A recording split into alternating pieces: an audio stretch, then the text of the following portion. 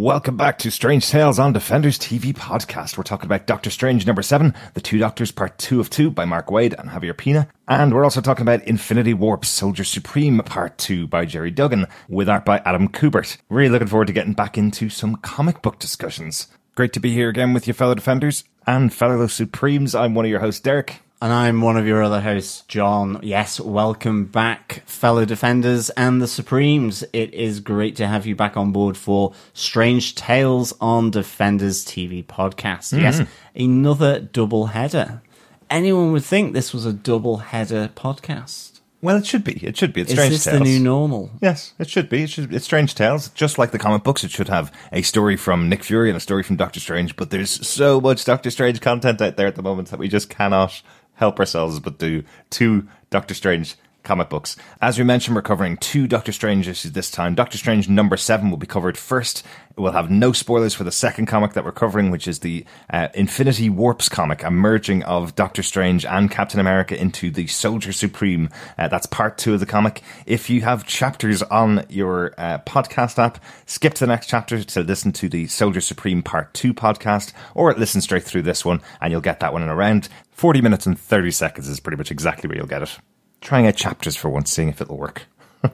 And one amazingly awesome and cool thing that we have found out this week is that the Mark Waid run of Doctor Strange is leading up to this landmark 400th issue of Doctor Strange standalone comics. Yes, early 2019, when number 10 of this series comes out, that will represent 400 issues of Doctor Strange comics by Marvel. That's a pretty good landmark event. And of course, there are so many other Doctor Strange tie-ins, for example, like the Infinity Warps that we're covering at the moment, where the Sorcerer Supreme comes in to do his thing.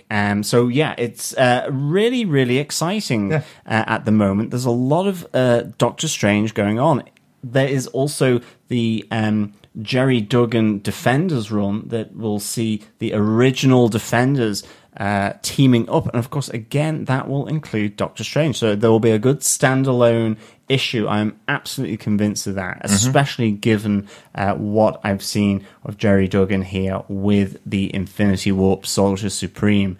So really looking forward to that as well. And I believe to mark this 400th issue, there will be a standalone comic that celebrates the fact that the crazy, trippy, drug-induced character of Doctor Strange by the amazing Steve Ditko and Stan Lee, that he has continued to fuel nightmares and psychedelic happenings through 400 issues of comics, some more psychedelic than others, but what a great way to celebrate this landmark. So I'm dead excited as a Supreme and a Doctor Strange fan, and I really, really hope that you are too as listeners of Strange Tales on Defenders TV podcast. Yes, I am. I'm really excited, John. Thanks for asking. As a kind of a newcomer to the Doctor Strange stuff, as I've talked about many times, I did read some Doctor Strange in the past because I was collecting the other half of the Strange Tale comics, the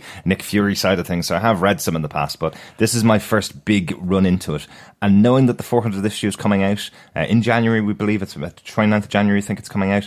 Knowing that that's coming up, it now does really explain why we've been seeing so many connections back to past Doctor Strange stories in this Mark Waid run. It feels like he's setting up and introducing some of the major characters that have played a part in the history of Doctor Strange. So what's he saving for that 400th issue is what I want to know. But we'll see. Exactly. It is strange times. It is a strange world. And of course, we are Strange Tales. So without further ado, I reckon spoiler-filled review. Yes, let's get into the spoiler-filled review for this issue, Doctor Strange number 7, The Two Doctors Part 2 of 2. If you have not purchased this and have not read the comic book, skip ahead to the next chapter so you can hear the Soldier Supreme Part 2 review for Gerry Duggan. If you don't want to skip ahead, just fast forward to the 30-minute mark and you should get it just there. And if you haven't read either of these issues, probably suggest that you pause this right now, download the 2 issues from Comixology, or go to your local comic book shop and support them and pick up the issues, because they're both really good and really worth delving into if you like Doctor Strange. It is once again written by Mark Waid, and this time he is joined by a huge collection of artists. Dare I say it, he must have been up to his neck in artists. Yeah, there's so many artists on this. I think last time we listed just 2 artists that were on there, Javier Pina and Andres Guinaldo, both on this book as well. They're both pencilers on this book, but there's loads of inkers and loads of colour artists on here as well. You can really tell because there's lots of changes in style throughout this book. We will talk about that in one of our later incantations, as we usually do, but just to name check everybody that's involved in here. As inkers, we have Javier Pina, JP Mayer, Andy Owens, Roberto Poggi, and Keith Champagne. As colour artists, we have Brian Rebar, Jim Campbell, and Andrew Crossley. So loads of people involved in this book. I think you can tell that. I think they're kind of getting their style maybe in check in time for that 400th issue, maybe? Possibly. Like, it'd be really interesting to know which was which and which had maybe more of a part in different parts of this comic, because you can really see defined changes through this issue, and it's kind of interesting. It's also, I think, maybe because we're looking at the electronic version, it could be a little unsettling. I mean, there is one moment where it looks like Kana has effectively been on a massive drinking session and has woken up with the biggest, darkest bags under her eyes you could possibly see. I've definitely looked like that after a particularly heavy St. Patrick's Day, to be honest. Exactly. As you would say in Ireland, it looks like she has been on the batter, to be honest. A lot of Guinness have been consumed, I think, by Kana in this run. But to add to the artists and the wonderful artwork that's in the book, we do also have an excellent cover by Kevin Nolan. I love his work for Doctor Strange. This one here represents the 2 different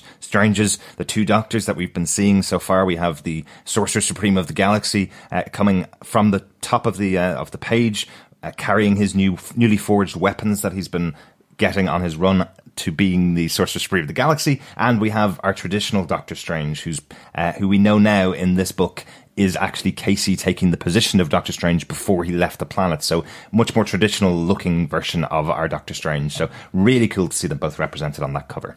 Yep, this issue came out on the 7th of November this year, obviously, and issue 8 will be coming out on the 21st of November. We think that's going to be a single issue review, back to our single issue reviews, but we do know, as John mentioned earlier on, the return of the Defenders in their limited series could be coming up very close to that, so we will just have a look and see. Potentially we could be covering the Defenders along with Doctor Strange issue 8. But before we get on to what we're doing in the future, John, let's start at the beginning. Do you want to tell us Mark Waid's setup for Doctor Strange, The 2 Doctors Part 2 from the opening of this book? Sure. Using materials he crafted in his extra-dimensional forge, Doctor Strange rescued his friend Kana from servitude as a mystical tech expert for an alien army and brought her to see Earth for the very first time. But there was an imposter in the sanctum, Strange's former assistant, Casey Kinmont. Casey once gave up her soul to save Stephen's life. Strange could think of little else whilst he was questing to restore her, including a monster that threatened the realm, to concentrate and defeat it. Strange temporarily displaced his memory of Casey, but that memory was lost until she reappeared, posing as the Sorcerer Supreme. Strange has gone after her again, powerful in her own right and angry. Casey is dangerous. Meanwhile, Kana and Bats searched for the demon that had acquired Casey's body and found he had been brutally killed. This is Doctor Strange, Issue 7, The 2 Doctors, Part 2. Yes, so, incantation number 1. We go somewhere very different. We've been on Earth. We've been in space. We've been all over space and the galaxy. Now we go to the bottom of the ocean. Yes, incantation number 1 is A Fire in Atlantis. I love that. I think that's a really good title for just an issue of Doctor Strange. You know, this was the opening couple of pages. I thought this was going to be a big moment in the book. I thought it was the big showdown between Casey and Stephen. I thought that was going to be the big showdown, was the fact that it's in Atlantis. But no, it's just another wonderful fight between the 2 of them, showing some of the spells and some of the abilities that Casey's now returned from this other dimension as Doctor Strange. Yeah, I really absolutely love this artwork. I love the blues of being underwater, coupled then with the fire, the absolute burning, raging fire of Asteros, the god of light, which is kind of like an Eye of Agamotto kind of medallion around this beggar's neck. And we have the Casey Doctor Strange trying to wrestle it off him. There's 2 panels in this which I thought just symbolize a real neatness to this, where Casey goes, "I'm a doctor," to this homeless man who has Asteros. And, you know, you can see this sense of wanting to help this homeless person.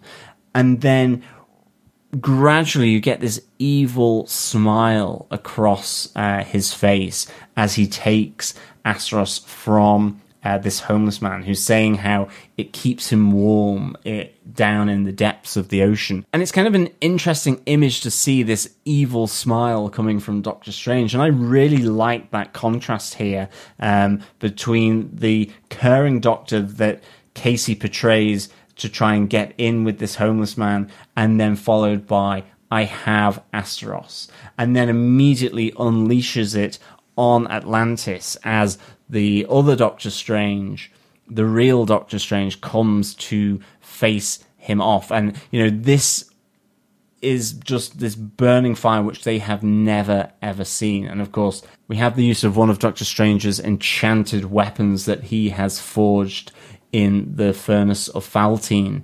It's really nice how it zips around. And it really reminded me of Yondu and his arrow that he whistles and wisps around. Okay, Doctor Strange isn't doing that here, but he throws it and it goes around and collects Asteros out of the grasp of Casey. Yeah. And really a nice moment where she challenges him to, you know, come after him as she kind of disappears to nothing and escapes, or, you know, put the fires out in Atlantis, which he does do. So I love the artwork surrounding it. Yeah, it's really important using the artwork the way they do, because they don't have the benefit that you have in something like Star Trek, where you go, just stick a goatee on him and that makes him the bad guy, because both of the Doctors have goatees, so they both have their beards, you know? It's very difficult to tell them apart, and as you say, the whole book opens up with this idea that it is Doctor Strange helping a homeless guy, but it's not. He's actually trying to get the fire off him. So nice little moment there, nice little touch. Let's get on to incantation number 2 then. After that, who killed Barashtok? Yes, as Bat says, it's a whodunit. Do you know, I really like this. Yeah. There is a point in it where I'm wondering whether they actually care who did it. They just kind of assume, Casey probably did it. Tell me about your love life again there, Canna. Yeah. Canna has a little slip of the tongue, so to speak, where she kind of says, "I love the way," in reference to Doctor Strange, who she has been sharing a sweaty spaceship with for a long time, careering around the galaxy. She's built up this rapport. I still do think, you know, from one of the earlier issues, the fact that Doctor Strange wiped her mind, I'm just wondering, is that still going to come into play here? You know, that will definitely come back. It's still written by Mark Waid. It's coming back. I think so too, but it is difficult to know whether it ultimately will. But it's just great how the two go from this investigation into who killed Barashtok, the whole Miss Marple of it all from Bats' point of view. This whodunit, to okay. Did I hear you correctly here? Now, okay, what about your love life here, Tanner? Yeah. Please tell me. And we have this conversation. Because she actually says it's one of the things about him kind of thing. She just stops just short of saying it, but she's definitely saying it's one of the things about him I love. And I do love this magical investigation into the autopsy, because it does feel like just one level above CSI New York, using the level of magic they use to solve their crimes every week. Or Betty Wainthropp investigates. It's a little bit less magical than CSI New York. It's so good. I mean, I love the fact that Canna pulls out the wand of empirical autopsy. Because, you know, she was just carrying that around in her bag. Yeah, it's just so good. Because, like, Bats is there's like, well, how are we going to find out who killed Barashtok? And it's like, out comes the wand of empirical autopsy. Fantastic. Absolutely love this. But it does drive how they see this shadowy aura come along and turn Barstock into interdimensional roadkill, as they say. Yeah. And they try to figure out who or what is this aura. But they certainly have no idea at this moment. So there is this dark, shadowy aura that has arrived and has killed Barstock. And then it's what has happened with Casey here. Mm-hmm. Is it that the aura has possessed her? Is it that it's just controlling her remotely? Or is it that she has fled and it is that she is absolutely... so angry with Doctor Strange that she's going after him in this way. But I think during the investigation, Canon does find out that she has no power. She's saying that she can understand why Casey would be really angry because she's left alone there with no soul, but she does find out during the investigation she has no power. This power came from the shadowy creature, the shadowy figure. It's important to just mention here before we go on to who this actually was. Canon Bats have been around a huge amount of time in the comic books, so understandable why they wouldn't recognise the character. But to kind of pause it on one scene which is full of so much information, our next incantation is about the arsenal that's being assembled. When Kana and Bats come back and report this to Stephen, three of the greatest wizards or greatest sorcerers on the planet are worried about the kind of things that have been stolen from them. So I'm going to pause on this moment just to talk about who they are, in case you don't know, because I didn't know all of them straight off the bat. We have Scarlet Witch, Brother Voodoo, and Druid is the interesting one in there for some people. Yes, this is incantation number 3. An arsenal is being assembled. Mm-hmm. Yeah, this was... Look, it was a fleeting moment of their faces. I'm always a big Brother Voodoo fan, and it is great to get his grey locks appearing in the comic, even if it is as brief as it is in this comic. But the great thing about this is that the appearance of Scarlet Witch and Brother Voodoo and Druid, they tell Stephen, Kana, and Bats about the items that are being stolen from them. Yeah. And there's 3 of them. It's the Serpent Ring, the Sapphire of Storan, and the pages from the Darkhold. Yes, I had to do a little investigation, as I like to do on these comic books, because I don't know all the history of Doctor Strange, so I want to know exactly what they're talking about. Why are they pulling out these particular words and putting them together into a sentence that's supposed to make sense to people? So, the Serpent Ring that's mentioned by Scarlet Witch, that is a magical weapon of Toth Amon, who is a Conan the Barbarian villain. And Toth Amon drew all of his magical power from this Serpent Ring, and when he lost it, he just became completely powerless and hasn't appeared in comics since. So he hasn't appeared since 1989. I thought that was quite cool. Since the Conan the King series back in 1989. I know there is going to be a new Conan series coming up. I believe it's still in Marvel because I think they still have the rights. So potentially this is just a precursor to seeing the Serpent Ring come back up in the future. Yeah, that'd be really that would be a nice little nod to Conan the Barbarian type villain. Yeah, absolutely. Quite cool. The next one that comes up is Druid. He was a member of the Secret Warriors alongside Daisy Johnson or Quake, if you've seen any of the Agents of S.H.I.E.L.D. TV shows. Also, Yo-Yo Rodriguez was in there as well. So know him from his time spent on that team, the Secret Warriors. But the one that he mentions is the Sapphire of Storan. And this could be the Sapphire Bands of Storan. Very likely, because they only appeared in one ever issue of Marvel Comics. It's a binding spell which was used in issue 3 of the 2015 S.H.I.E.L.D. comic book series, which was written by Mark Waid, so pretty likely that he's referencing something that he used before in one of his previous comics. It was a comic book which had Phil Coulson and Spider-Man visiting Wong in Doctor Strange's Sanctum Sanctorum, so quite likely that Mark Waid drew on his own experience and his own memories to pop that in there. So a nice little touch, I think. Yes, and then the final one is the pages from the Darkhold. And this has been stolen from Brother Voodoo. And this is heavily featured in Derek's favourite Marvel series ever. Mm-hmm. And that is season 4 of Agents of S.H.I.E.L.D. Well, not TV particularly show. Season 4, all seasons of Agents of S.H.I.E.L.D. on TV. Well, all of them, yes, you like all of them. But the Darkhold was heavily featured in season 4 of Agents of S.H.I.E.L.D. Mm-hmm. And it's been around in the Marvel Comics since 1972. Yep. But here, pages from it in the possession of Brother Voodoo have been stolen from him. It's like the book of the Evil Dead, really, from the Sam Raimi movies, or the evil version of the Book of Vishanti. Mm-hmm. it's right evil, is this book. It is, and very importantly, when we get to who it is that has caused this, the last time the person appeared in comic books, he was being blamed for casting a spell from the Darkhold over New York and blocking out all the other states in America outside of New York by creating this kind of cloud of the Darkhold. So that's part of the reason why we should have guessed at this point who was going to appear at the end of the book. Well, yes, exactly. So there you go. Did you like my investigations into the Vishanti, John, this time? The Vishanti investigations... And all the rest. Or is it Hetty Wainthropp Investigates, a.k.a. Derek O'Neill, with the Vishanti investigations? I thought it'd be a bit cooler than that, at least. Benedict cool. Cumberbatch's Sherlock might have gotten a little bit there. Hetty Wainthropp. That's the obvious thing to do. I prefer the obvious than Hetty Wainthropp. Anyway, those are the warning signs for Doctor Strange as to who might possibly be coming back. Yes, but we indeed. have another diversion in our incantation number 4, John.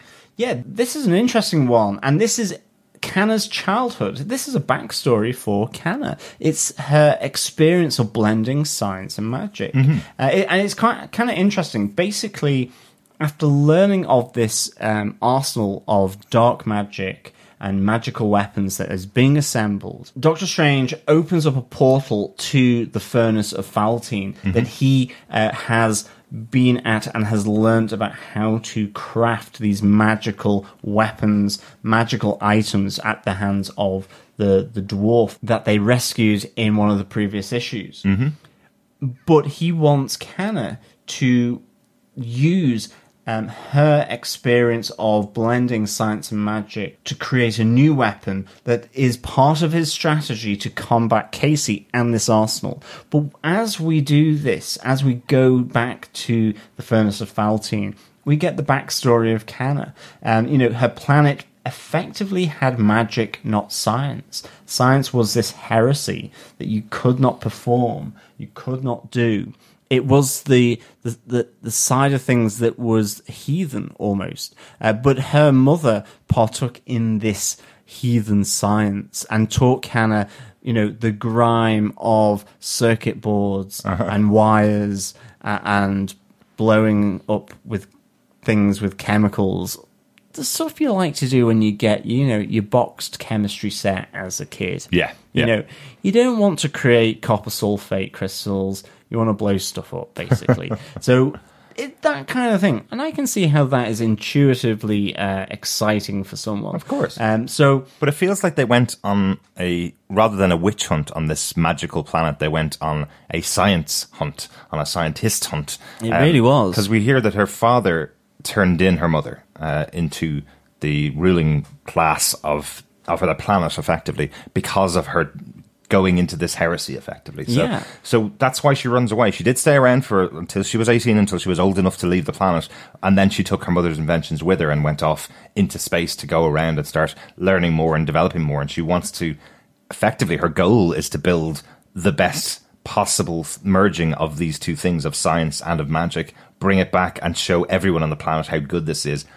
I feel like it's going to be a bit of a destructive thing, not a, hey, look, I've built the cure for cancer by merging science and magic together. I feel like it's going to be, look what bomb I've created to take out everybody that doesn't believe in the heresy of science.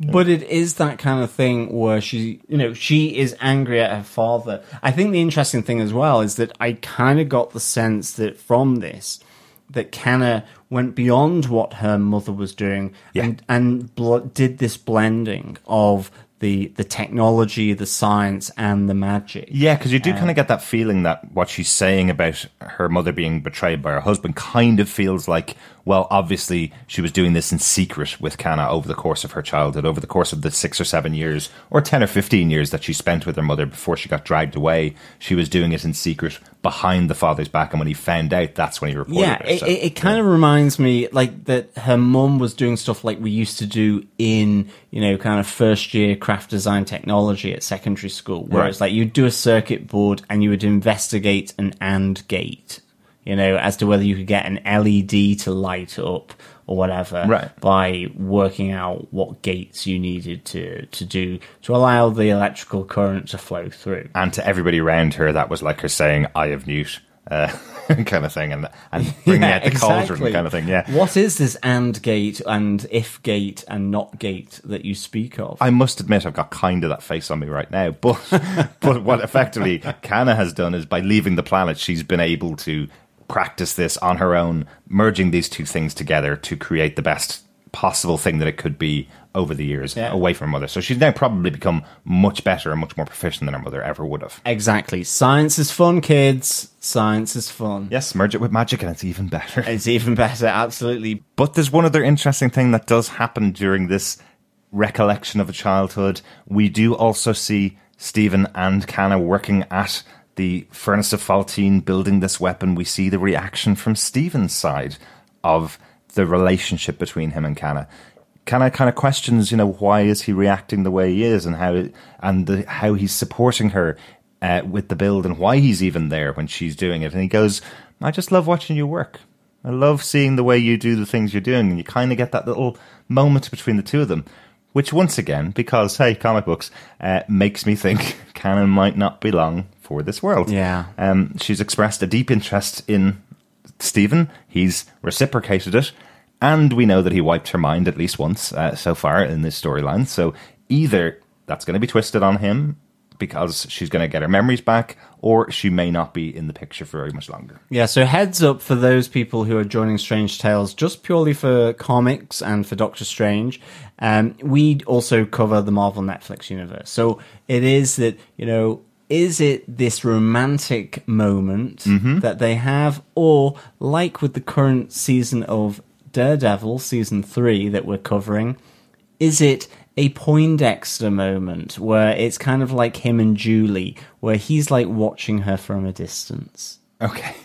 Not exactly what I meant, no. It does kind of sound slightly creepy, like, I like watching No, not at all. No. This is just him reciprocating the feelings that he may be getting off Kana. Kana's the one that proclaimed it first. She proclaimed her interest and then hid it from Bats earlier on in the comic book. So we're also seeing that he may also have the same feelings for her, which I just think means that Mark Waid is saying, don't get used to her being around, because that generally doesn't go very well for Stephen, especially when he's got that deep, dark secret already in there that he's wiped her mind and made her follow a plan that she didn't want to in the first place. Yeah, so. Or Doctor Strange has emotions too. Yeah, possibly. Let's get on to incantation number 5, because that deals directly with it. The one we've been saying all the way back from our first Doctor Strange comic book in Damnation. What's the price? Because there's always a price, John. Yes. What is the price for this magic? We saw this earlier on in these issues when Stephen envelops an entire planet, and we see the magical accounts receivable going, okay, this is going to cost a lot.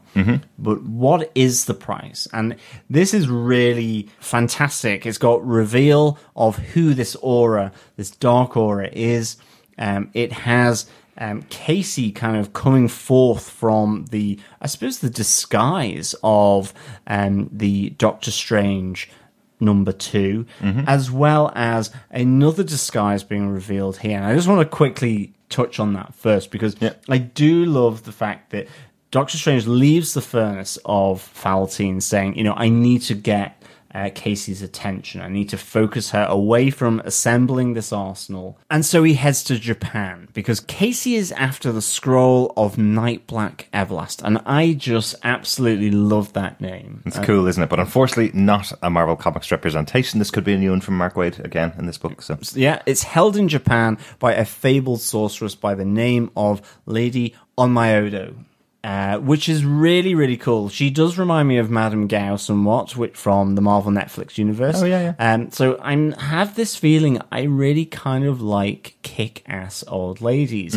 Although, Casey doesn't seem to think that she is particularly kick-ass. She goes, you're a pathetic crone who wouldn't protect a piggy bank. But the great thing about it is, or is she? Because ultimately, beneath the wrinkled skin, you get this great reveal. And I love this artwork, where half the face is this wrinkly old woman, as emerging on the other half is Doctor Strange, who has concealed his true identity.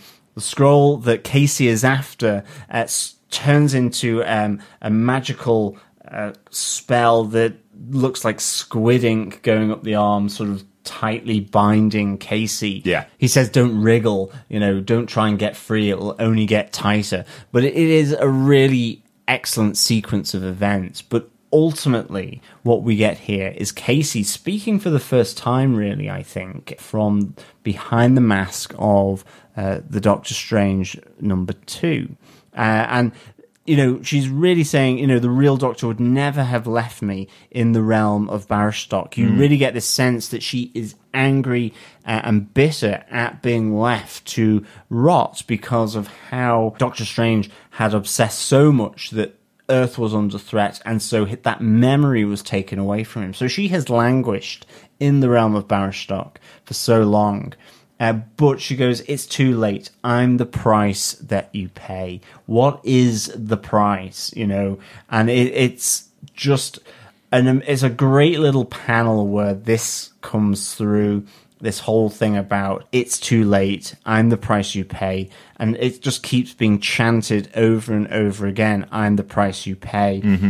As you see this dark figure appear and you get this reveal of Baron Mordo. Yes. He is the shadowy aura, the one that was banished by Doctor Strange in the Secret Empire run of these Doctor Strange issues. Yeah, I had to look that up. That was the last time he appeared in the books, was issue 24 of this run, when Baron Mordo was in New York and was fighting against Daredevil and against Iron Fist and Luke Cage, with Doctor Strange, obviously.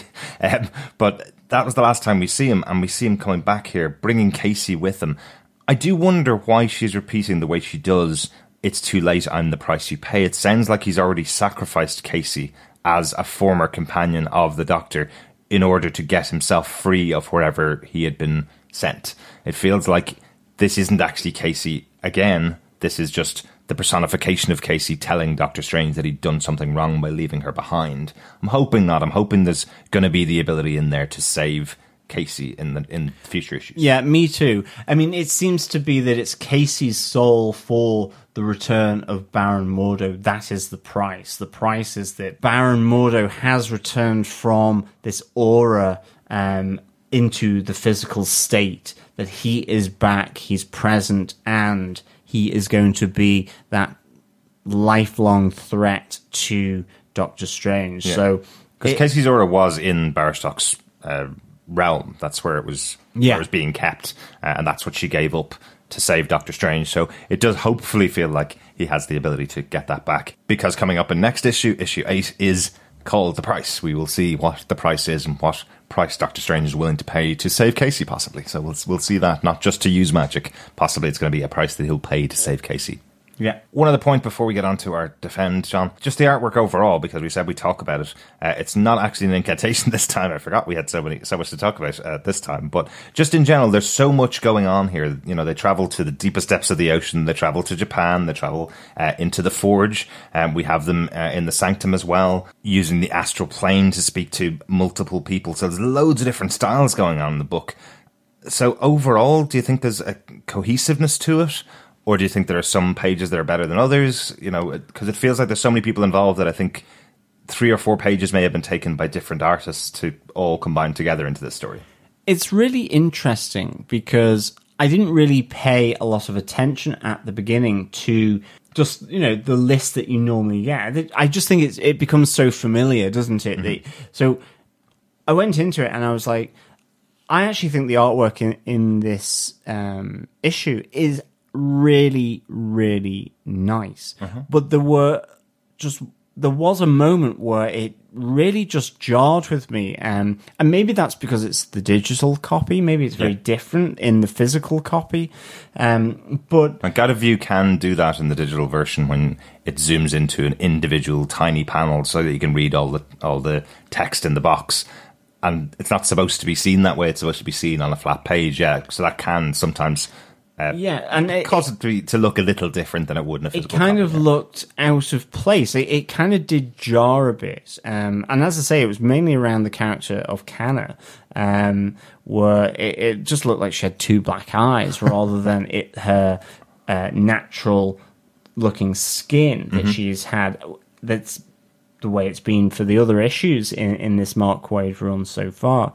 So it did jar, and then finding out there were all these artists and inkers and pencilers and so on involved, I was just like, is it something to do with that? I don't know. But in the main, I think it didn't really affect it for me that much, because I just thought the artwork was really good. I thought Atlantis was amazing. Mm-hmm. I thought going back to Barstock's Realm, really good. You know, that kind of cotton candy piece.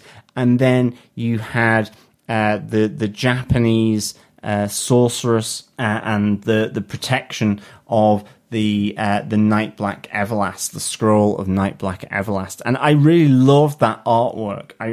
I just thought it was so good. There is a lot of artwork in here that is just so great. I loved it. I really did like it. It was just a few moments where it was like, okay, this has gone really like kind of simple or something, because most of it really just contrasted so much. But again, it's difficult to know, but I think the artwork in this is phenomenally good, and it moves between a lot of different types of styles because of the different realms and areas that they go to, and you know, it's really good. It's really exciting. You know, really cool, and there is some great artwork in there, definitely. John, we'll make this quick since we've gone a bit over on our normal time for comic books. Let's just get you to tell us, do you defend this issue of Doctor Strange? I do. I think this is my favourite issue so far of this run. And because of that, I'm giving it 5 wands of Empirical Autopsy out of 5. Wow. I absolutely loved this journey from Atlantis with the 2 Doctors fighting into Barstock's Realm with Kana and Bats, where Bats is being a bit more quizzical about Kana's feelings towards the Great Doctor, into the Sanctum Sanctorum, across to the Furnace of Faltine, and then back into a back alleyway in Japan, in Tokyo, where we get the reveal of Baron Mordo. It's just really, really good. I loved it. It was funny. It had Bats in it. It had the 2 Doctors. It had Casey. It had Mordo return. And, you know, as a fan of Doctor Strange, there's nothing better than to have Baron Mordo come back. It is like Spider-Man and Doc Ock for me. It is like Nick Fury and Strucker. Mm-hmm. You know, it's just really, really good. Excellent. So I absolutely defend this issue of Mark Waid's Doctor Strange, and I do think it is the best one so far of this issue. Maybe I'm biased, maybe I've had withdrawal symptoms, because it seems a long time since we last did a Doctor Strange, Strange Tales podcast for you all, but for me, I really, really enjoyed this, and I think the artwork has so many different areas to go. You know, what comic allows you to go from Atlantis to another realm, to the city of New York, to the streets of Japan? Like, it's, you know, that... And to a forge in space as well. And to a forge in space, exactly. Really, really excellent stuff. Absolutely. So, yes, I defend this issue of Doctor Strange, issue number 7. Yep, I'd certainly give it a defend as well. Really enjoyed reading this book. A couple of recommendations for you if you haven't read them before. Coming out of this book, I'd highly recommend that issue of S.H.I.E.L.D. Volume 3 from 2015, issue number 3, where Mark Waid wrote a story of Agent Coulson and Peter Parker going to visit the Sanctum Sanctorum and saving Wong while they're in there. There's some crazy stuff in there. Going to give that to John to read soon. Also, I'd highly recommend watching Agents of S.H.I.E.L.D. Season 4 because of the Darkholme being in there. That's definitely worth looking at as well. And finally, another recommendation, the last time Baron Mordo appeared, have a read of the Secret Empire tie-in for Doctor Strange, where everybody's trapped in New York and Doctor Strange is trying to find the way out, with the help of the Defenders that we talk about on our TV show all the time. Lots of good stuff to read there. And one other thing that you've hopefully read is Infinity Warp's Soldier Supreme Part 2 of 2, which we'll be talking about directly after this bit of music and a little advert for one of the other members of the collective, Into the Night, the Moon Knight podcast. Hey, Ray. Yes, Connor? What's black and white and red all over? A newspaper? Not even close. A sunburnt zebra? What are you doing, Ray? Not even close.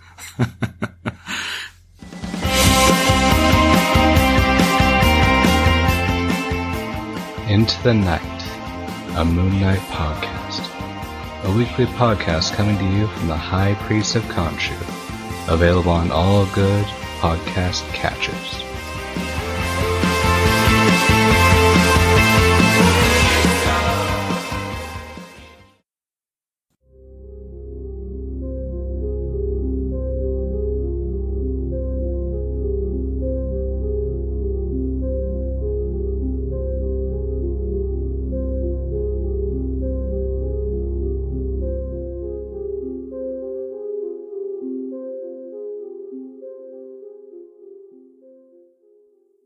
We hope you enjoyed the interlude in this double header, this two-parter, but we are back with comic book number 2, Infinity Warp's Soldier Supreme, part 2 of 2. It's a really weird one, isn't it? Because they keep calling this Infinity Wars Soldier Supreme, but it is Infinity Warps. That was the whole concept of this thing, so Yeah. I'm going to continue to call it Infinity Warps. I think that is a much cooler thing to call it. This is our last one of them, so we don't have to worry about it too much longer. No, exactly.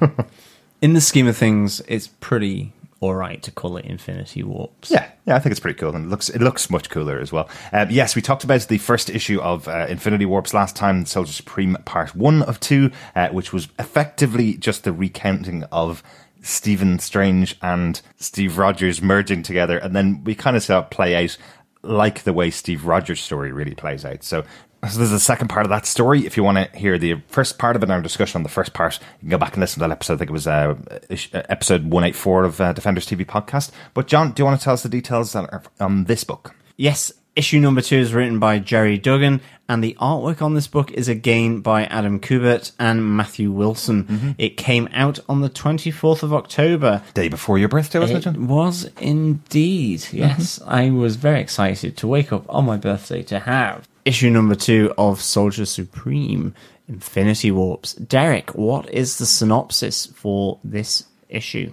Well, from the front cover, and again, loads of spoilers for Infinity Wars, so if you haven't read that, close your ears or pause the podcast.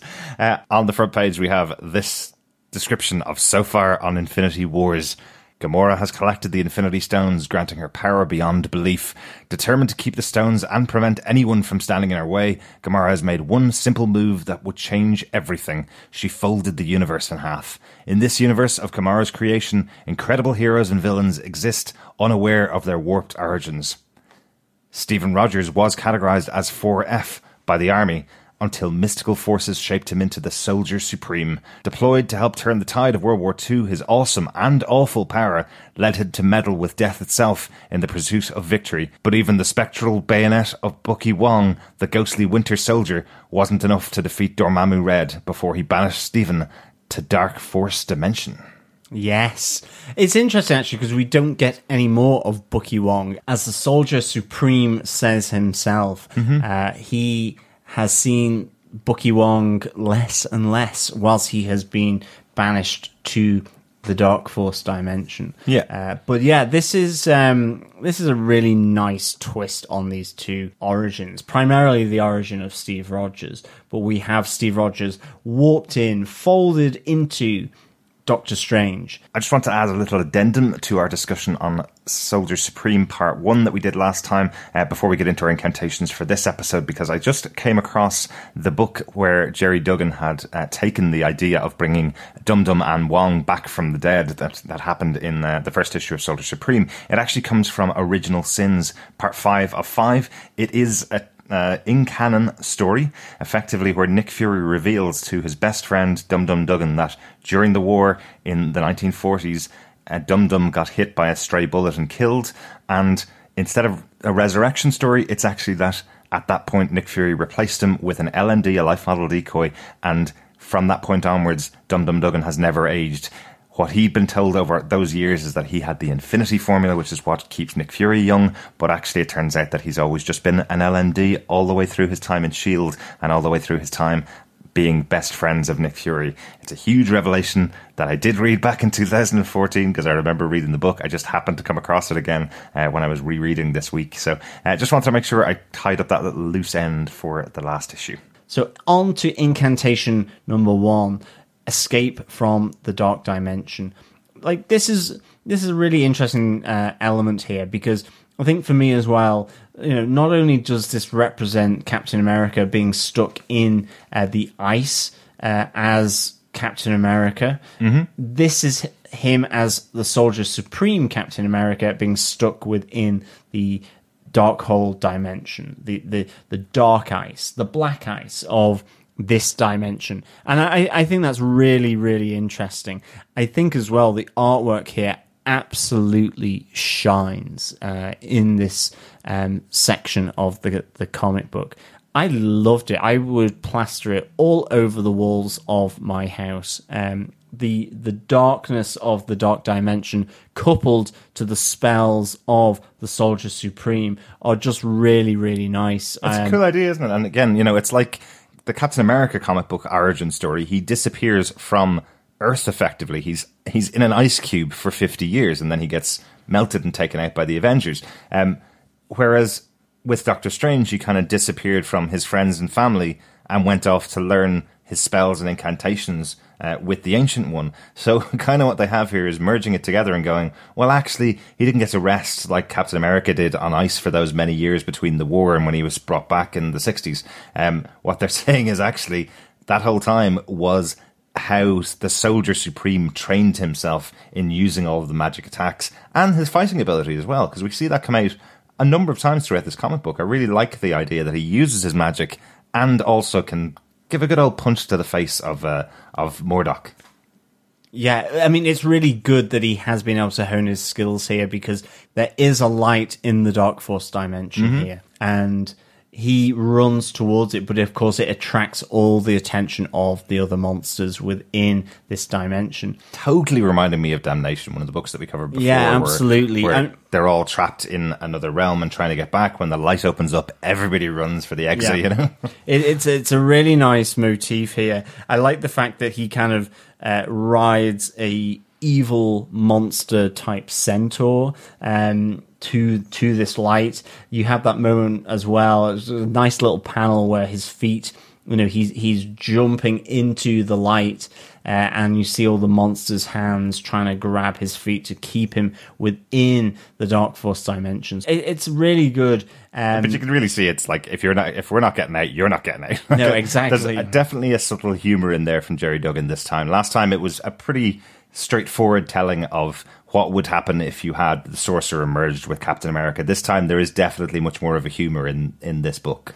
That whole thing where he jumps on the back of the Centaur and the Centaur goes, "I've never felt worse about something in my entire life." And Stephen Rogers goes, "Yeah, I don't feel great about it myself." Onwards, and really has that kind of humor to it. It's really good. But I suppose moving to incantation number 2, he goes from one kind of pretty bad situation to another, because he ends up at the sacrificial table of a Satanist cult, and they, of course, are the followers of Murdoch. This mix of Baron Mordo and Murdoch.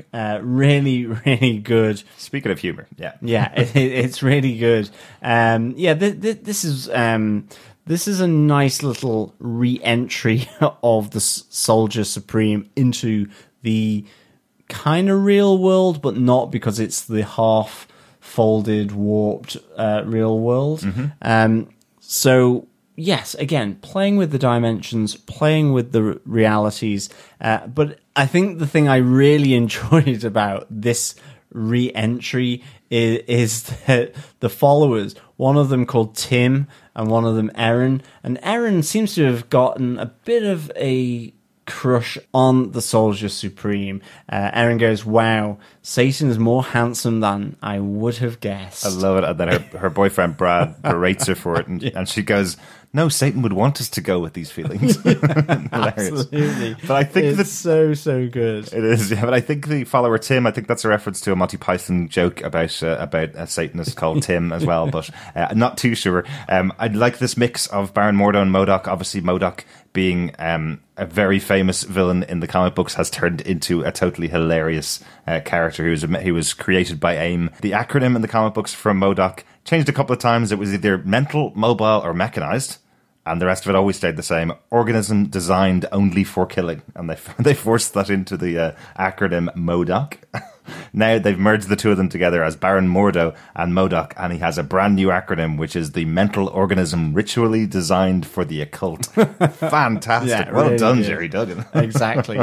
I can just see them all sitting around, loads of coffee for hours going, all right, we have to get this merged together. How do we do it? It's just so good. I mean, so this is a great kind of moment, and I mean, it is just so... I think all of these warped characters, they are filled with so many Easter eggs about the various and different origins and seminal moments of these characters' existence. It's just really, really good. And this is absolutely up front and center.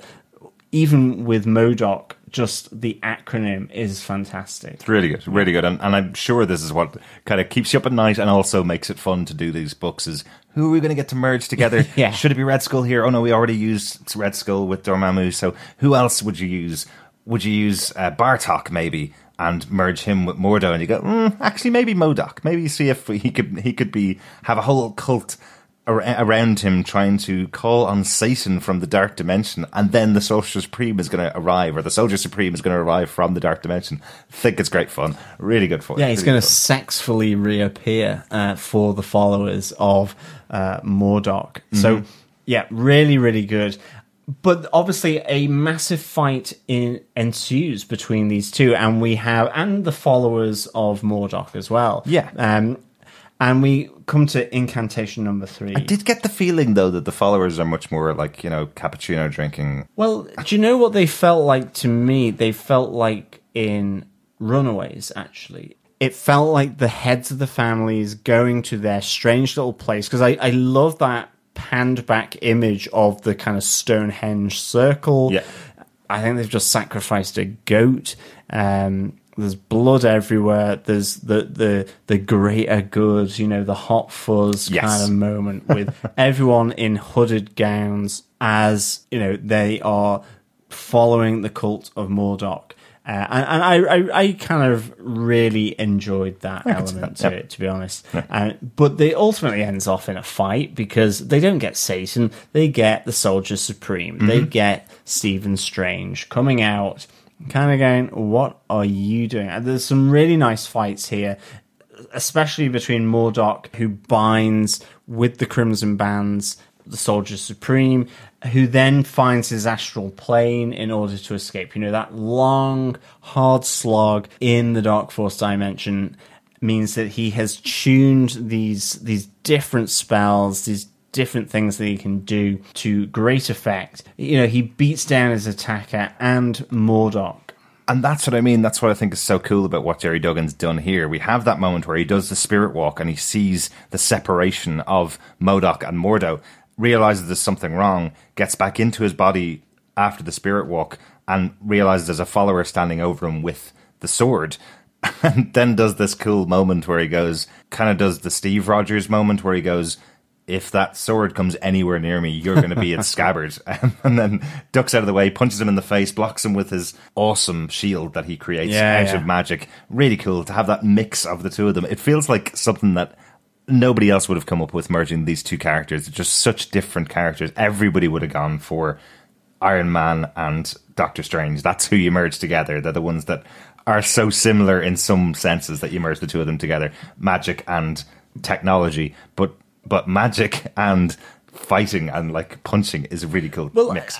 I think the really interesting contrast here is that it's that meditative thing that Doctor Strange has. The book reader, the collector of spells, of objects, the thoughtful thinker. Not to say that Steve Rogers isn't by any stretch, but his thinking is about warfare. He is a soldier, so he can get physical, as presumably Aaron kind of wants, really. He can get physical. He can do warfare, and I think that's really nice. He's a planner. And I think that's what's really good about this moment, where he's throwing the mystical shapes. he's doing that. He's got the disco lights of the shield going on that he's chucking, and then he goes sleep as he hits a right hook. It's absolutely that classic combination of magic and pure physical violence that you can only get from a arrogant neurosurgeon turned sorcerer supreme and weedy nerd boy turned into hard as nails army guy with a soft heart.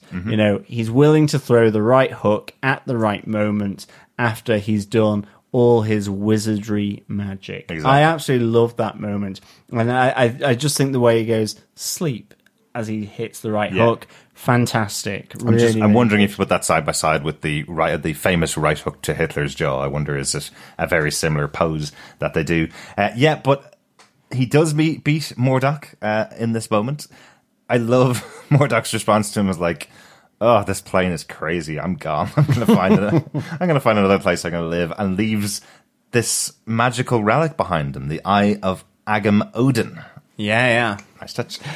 So he leaves this magical relic behind him and goes, if you dare, you can also use this to reveal the two sides of yourself, Soldier Supreme. Yeah, and I think onto incantation number 4, the reveal. This is the magician's trick here. The eye reveals that both Doc and Cap have been combined here. And it's a real nice moment that he realizes that there has been this break in the universe. I love that in the debrief that he does after he's come back from the Dark Force dimension and he's fought off this Satanist cult of Mordok, that he's kind of whinging a bit, really, that he's had to spend an eternity in the debrief room. I love the Sanctum Sanctorum here. I love this ultra modern satellite dish with the seal of Vishanti on it. Yeah. Really, just a nice little twist again. And again, it's what these comics can do. They just allow writers, artists to do things that you just wouldn't expect within the regular comic series. Absolutely. I was definitely going to talk about that in the artwork section, because I just wanted to mention what I do like about this is that Stephen comes out of his incarceration in the Dark Dimension, and within about 3 or 4 minutes, all he has to do is punch Mordok in the face, and then he has the tool that would have shown him immediately that he has been combined. Yeah. But because he's the good soldier, he goes off and goes for his debriefs, which take probably a few weeks, and then goes off home to Brooklyn. And then, and only then, does he use this tool to reveal who he actually is. I love that touch, because effectively, everybody else is going through their own sides. All of these other Infinity Warps comic books the journeys that they're all going on take a few weeks. But this is by choice, really, of the Soldier Supreme, that it takes weeks for him, because he is the good soldier and still goes off and does his debriefs before he learns about himself. He could have just turned that on himself immediately, but he doesn't. Yeah, absolutely. I mean, a good touch. There's the great moment where he looks into the Eye of Agamottin as Mordok kind of had teased him to do, kind of baited him, really. It was kind of like, you should use this because I'm out. Yeah, I'm done. I'm checked out.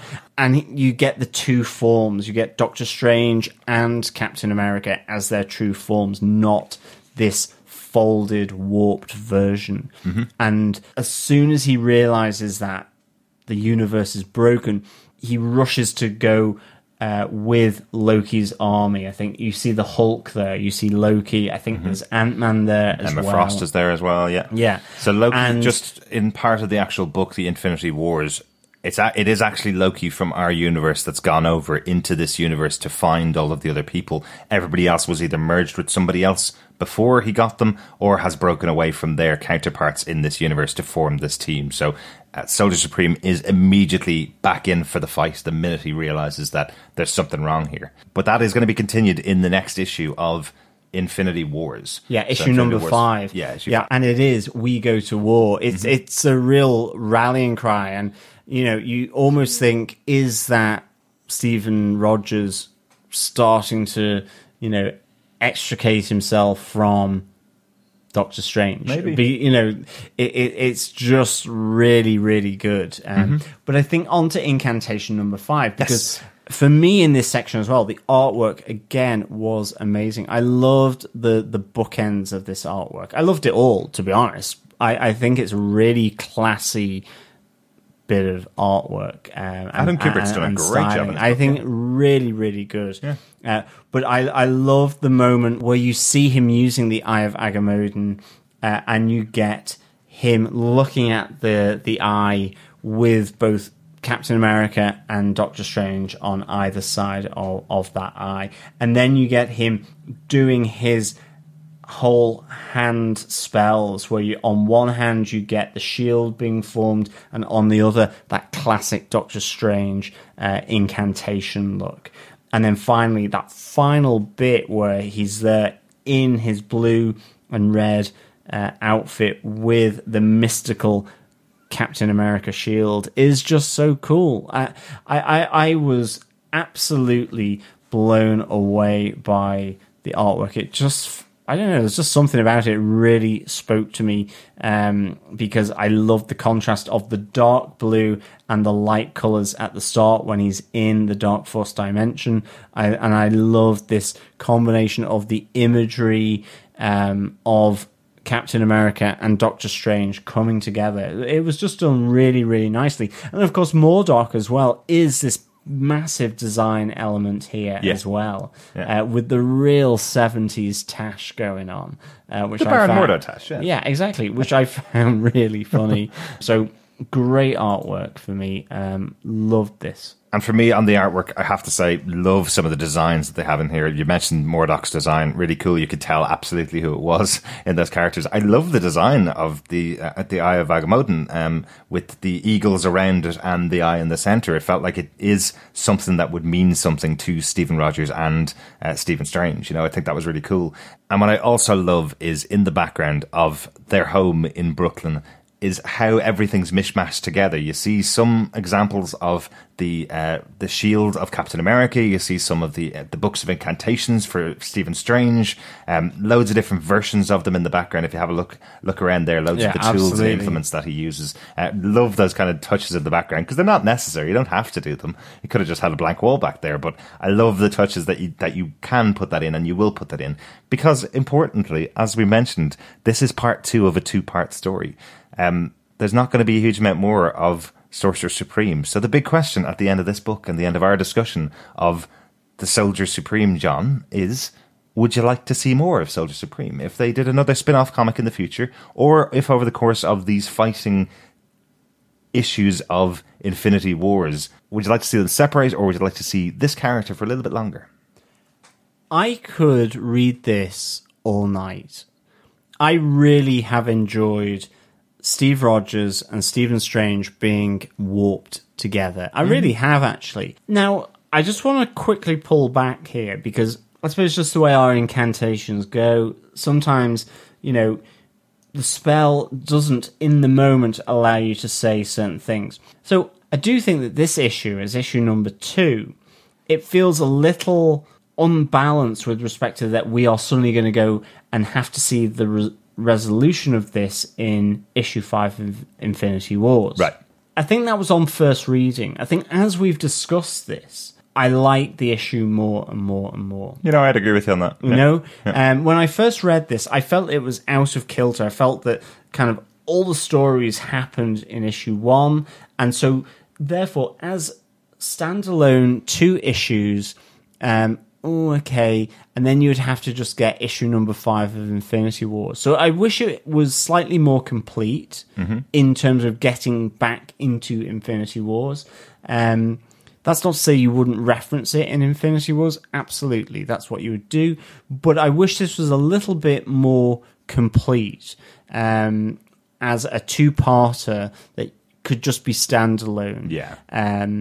I kind of almost feel that you would have him meeting Dormammu Red as the end of issue 1, then the fight with Red Dormammu and him being banished to this Dark Force dimension as the start of this issue, and maybe a bit more resolution of him going off to sort out this folded universe at the hands of Gamora. And I'm only really saying that because of these two issues, you know, so that they become complete almost a bit. Irrespective of that, having discussed this now, as we do this podcast, I realize I enjoyed this more and more and more in having this discussion with you. And I think that's one of the great things when we have these discussions is that, you know, I will always come into these discussions on the podcast with my opinion able to be changed for better or for worse. Yeah. And I think in this case, like a fine wine, this issue has gotten better from when I read it to making my notes, and I feel more positive about it at the end of this discussion. I would still say that there is, I think, a slight imbalance possibly with how it's structured, but this is great artwork, it's good fun, and I can read this again and again and again. I really do want to see more of this. Right. It's really cool. And that's all that matters. Yeah. Yeah. That's all that matters. Absolutely. You know, and I'd probably agree with you as well. I think the actual concept of this character is one that I wouldn't have come up with. It's two characters merged that I absolutely wouldn't have thought possible. And I think that's part of the randomness and the idea in the Infinity Wars of, rather than snapping your fingers and getting rid of half of the universe, merging half of the universe randomly, well, you're going to end off with some weird connections. You know, the other one that I know is being covered by Into the Night is Arachnite, which is a mixture of Spider-Man and Moon Knight, a character that a lot of people don't know. So merging the two of those characters again, that could be something interesting. That could be a really interesting choice. Yeah. I think the really great thing about this merge as well, this warp, is that Stephen Rogers is Stephen Rogers. Mm-hmm. It's also Stephen Strange when you do that. Stephen Strange is Stephen Strange. But is it Steve Strange? I know. Like, I've struggled with that so much throughout this. Really like the fact that the names of these two characters, when warped, kind of just give one of the characters. Well, importantly, I will give credit to Jerry Duggan. He starts off with that intro to this comic book, as I read out earlier on. He starts it out with calling him Stephen Rogers was categorized as 4F, so he didn't have to keep that in his head for the entire book. He didn't have to keep calling him Steve or Stephen. He just went 4F to begin with, and then just called him the Soldier Supreme. So very smart of him to write the book that way, when you merge those two characters. But I'm sure at the retreat of all of the writers of Marvel, when they put together what their summer comic books are going to be, I'm sure they had that great moment of, okay, who are you going to merge together? And everybody went, of course you're going to put Tony Stark and Steve Rogers together. And then they went, no, that's off the table. And they went, of course then you're going to put Steve Strange and Tony Stark together. And they went, oh, actually, do you know what would be really good? For a big change here, how about you put magic and fighting together and merge the two of them, and it works really well. He's done a great job, I think, in this book. But it's not the most fantastic of books. I'd probably, rating it somewhere in the 3.5 to 4. It's a curiosity and an interesting concept that he's put in here. I want to see more of the character. I'm definitely going to read Infinity War 5 just to see what happens to this character, how they separate and how they get back to their normal selves. I'm intrigued enough by what we've seen in these two issues, but it isn't up there with Bruce Wayne, Agent of S.H.I.E.L.D. from the Amalgam comics back in the day. It's not up there with that, but I do like this character, and I'm intrigued to see a little bit more of him. So, John, do you want to give a rating on this? Do you defend this issue of Soldier Supreme? Yeah, I would give this 4 turned-on Satanist cults out of 5. As I say, I think initially I would have said this was a 3, a 3.5. Mm-hmm. I think after our discussion, I'll up that by 0.5. I really enjoyed this journey into the warped mind and world of the Soldier Supreme. Mm-hmm. It is that fanboy kind of fest, and I like it. That's good fun. It's good fun. It's great concept, and I would like to see this mashup continue in some form or another. It's never going to happen. I'm convinced of that, but I've really enjoyed the fact that these two characters have been folded together in agonizing pain by Gamora, and that it has been done by Jerry Duggan, Adam Kubert, and Matthew Wilson. I think the artwork has been outstanding, and the writing is really, really good as well. And again, it gets me salivating for the old school Defenders coming back together at the end of this year, which is by Jerry Duggan. So absolutely cannot wait for this. He's also writing Infinity War, so you won't have to wait long to read the next issue and see what else they've got going on. Yeah, I think they were a good team to put together on this. The only one that I feel bad about is the Dark Force dimension, because sadly Dark Force doesn't mean anything to me in the Marvel Universe. I don't know whether it stands out to you, John, but I think they could have gone for the Dark Hole dimension and made it something different, possibly. Yeah, absolutely. Something else that possibly could have put it together, you know, the Dark Ice dimension maybe, so you can make a definite reference to Captain America being on ice. But really enjoyed it, good fun, and looking forward to reading a little bit more. As we mentioned, the next issue of Doctor Strange that's coming out is coming out on the 23rd of November. That's issue 8 of the Doctor Strange arc. The next issue in the Infinity Wars that's coming out is going to be out this week actually as well, and the 7th of November I think, which is Infinity Wars number 5, so possibly keep going with that series if you enjoyed Soldier Supreme Part 2. Thanks so much for joining us for Strange Tales on Defenders TV Podcast. We're going back over to the Netflix shows. We're going to be talking about Daredevil Season 3 for the next couple of weeks, but we will be back with Strange Tales later on this month. Yeah, absolutely, fellow Defenders and the Supremes. It has been a pleasure speaking with you. I'm off to go and deploy my wand of empirical autopsy. I've just crushed a bug. Thanks so much for joining us. We'll talk to you again next time. Yeah, thank you so much, fellow Defenders and the Supreme. See you later. Bye.